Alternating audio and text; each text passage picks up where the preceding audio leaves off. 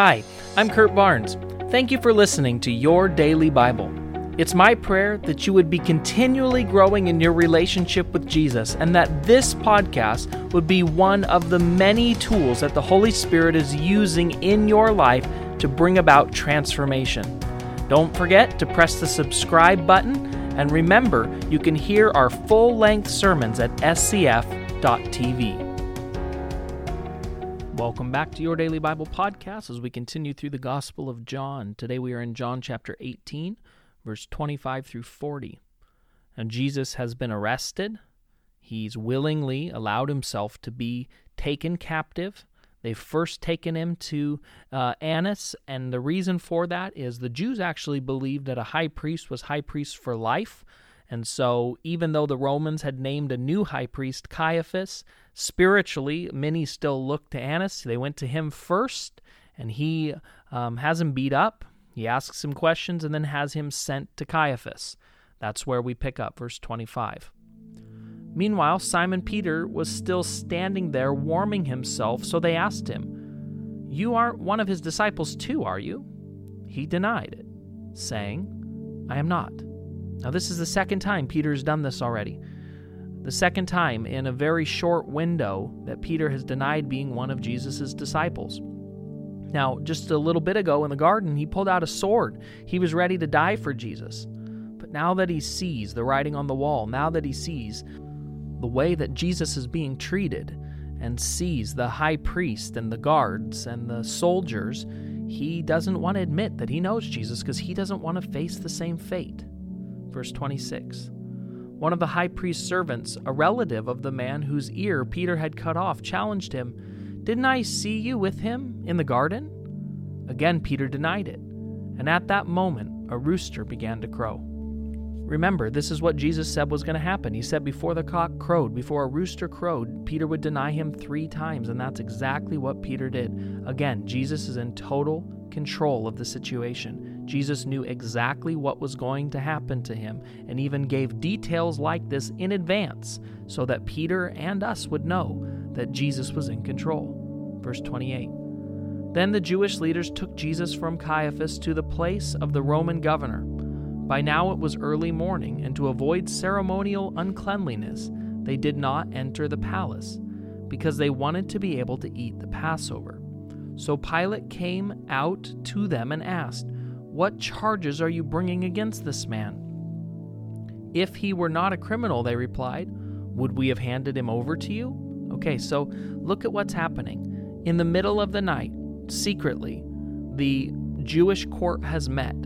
But because of the day that it is and because Passover is there, they themselves don't want to put Jesus to death. So they take him to the Roman governor, Pilate. And when they deliver him, Pilate wants to know why he's being delivered, what the charges against him are. And listen to their circular logic. They tell Pilate, "Well, would we be bringing him here if there wasn't a reason for us to bring him here?"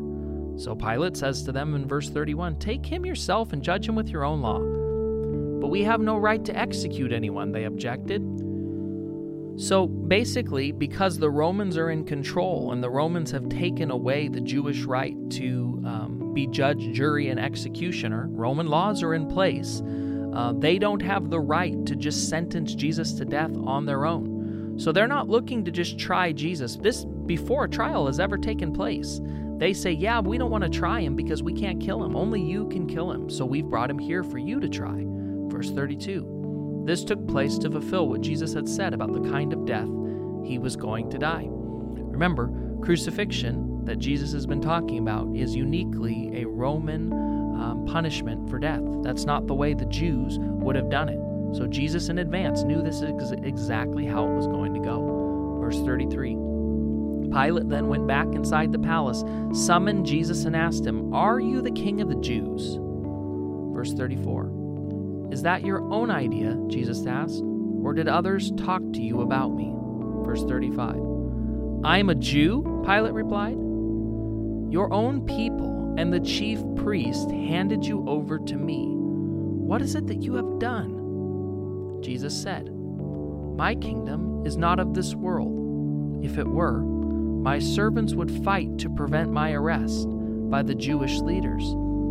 But now My kingdom is from another place." "You are a king then," Pilate said. Jesus answered, "You say that I'm a king.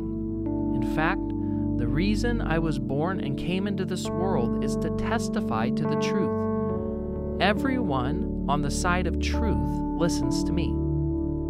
Here's the classic philosopher question. Are you ready?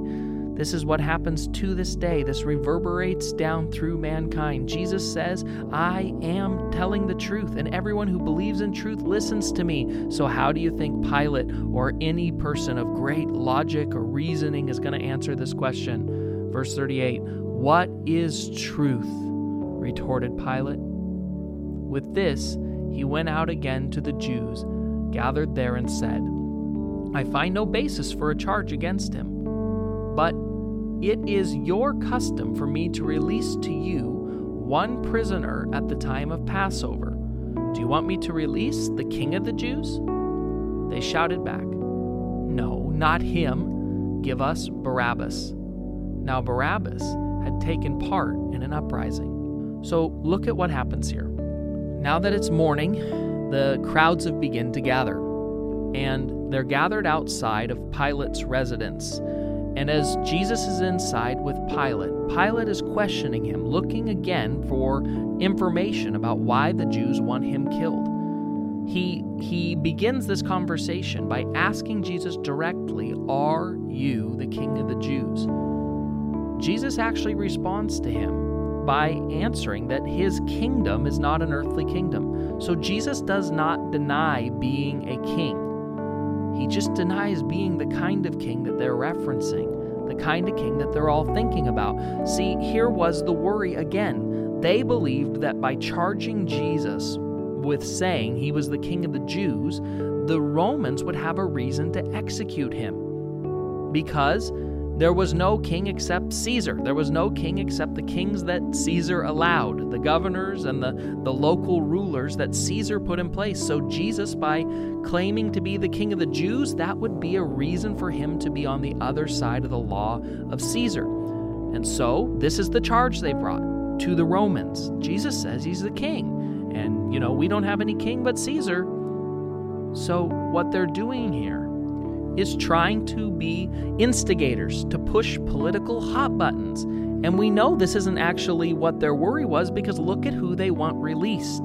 They want Barabbas. And what was Barabbas's crime? Barabbas had taken part in an uprising against the Romans. He was somebody who actually led an insurrection, an uprising. Maybe you could consider him like leading a terrorist cell against the Roman government. This is a guy who organized a group of people who tried to overthrow or push out Roman rulership. And so he's been arrested by the Romans. And who is it that the Jews want released? It's Barabbas, that guy. Yet at the same time, they want Jesus to be killed by the Romans by acting like they're offended by Jesus being the King of Jews and that somehow challenging Roman rule. This whole thing is a sham. The religious leaders want Jesus dead because he's a threat to them and the status quo and their rulership and their authority, because Jesus didn't do anything like they expect the Messiah to do. He didn't come and do the things that they wanted him to do, and because of that, their hardened hearts now are looking for any and every way that they can, just as they have been for an extended period of time here through this gospel, to have Jesus put to death. So, in the next one, we'll pick up and see how Pilate responds. For today, let's pray. Jesus, I thank you that you care deeply about your people and that you are willing to suffer on our behalf. I pray today that we would understand and learn, Jesus, that you, when you were wrongly accused, when you stood in front of an unjust system, you willingly endured all of it, even though it wasn't fair, in order that you could save us from our wickedness and our sin. Jesus, we thank you. In Jesus' name, amen.